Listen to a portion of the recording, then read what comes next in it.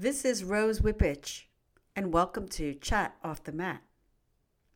There is a new moon occurring today, and with every new moon, we have the opportunity to start fresh, to make new wishes and have new beginnings. Every month, the moon enters a different sign, and this month, the new moon is in the sign of Sagittarius. The symbol of Sagittarius, that's the archer.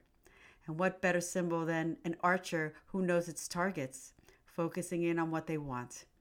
They're also fun and love to be around friends. So it is the appropriate energy for this time of year when getting together with family and friends and celebrating the holidays is highlighted. It's also a great time to pause and reflect, to reflect on what has occurred in the past year in your life, to honor all of the great things that happened to you and what you have accomplished, but also to honor what didn't work and release that so that it doesn't anchor you down. So as you sweep away the remnants of those things that didn't work or situations that didn't work or support your greatest and highest good, you make space for new things to come into your life. And this prepares you to work with the energy of the new moon. So I want to share with you a ritual that I have faithfully followed for many, many years. And that is to write down my wishes around the time of the new moon every month. So I write down as many as I feel I need to. And some I get very specific, some are general, but most of the time I'm learning that being more specific is better. And I also dream big. You don't have to just think small.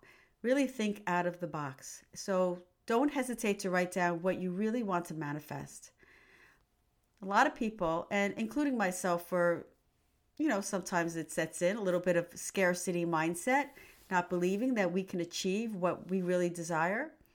But that's because there may be something deeply rooted in the subconscious from something that happened long ago, or even recently that has or creates this energy. Perhaps it's something someone said to you like you didn't deserve happiness or you'll never succeed. So this energy that you have carries with you, it stays with you, and it's really not good energy. So perhaps you even said to yourself many times, I don't have money, or I can't do those things because I can't afford it. But know this, that the universe will provide if you change how you view abundance. Abundance can come in many forms. It could be monetary, it could be friendships, it could be many things. So as I said to you, as you write down these new moon wishes, think big. And another thing you can do is also repeat a mantra. I know you hear a lot about mantras, but they do work because you're setting the tone, right? So something like, I can manifest anything I want. And even writing that down in your journal will be helpful. Remember this, there is enough abundance in the universe, and you are worthy to receive it. Louise Hay, famous author and founder of Hay House, became known for her positive affirmations and helping people change their scarcity mindset. So if we can tell ourselves that we don't deserve something or can't afford it, then we can do the opposite. You can flip that script and tell yourself that you do deserve it. And remember, we manifest everything, absolutely everything. Things that are good and things that may challenge us. So be mindful of your thoughts and behaviors, for they have powerful energy. So from this day forward, if you have not yet done so, start practicing the new moon ritual. Dedicate a journal to it and write down everything you desire.